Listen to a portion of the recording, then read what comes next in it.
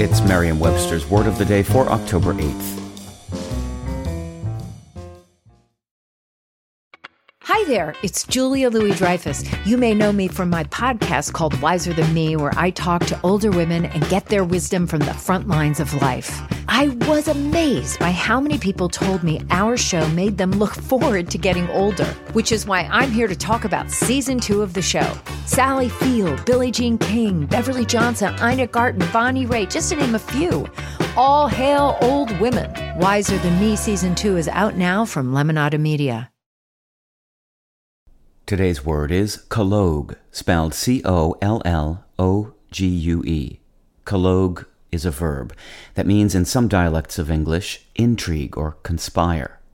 It can also mean to talk privately, to confer.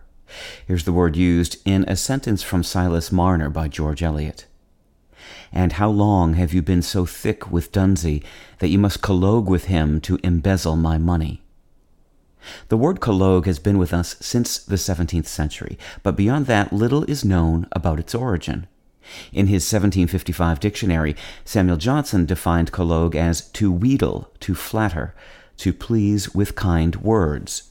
The intrigue or conspire meaning of collogue was also common in Johnson's day. The fact that Johnson missed it suggests the meaning may have been used primarily in a dialect unfamiliar to him.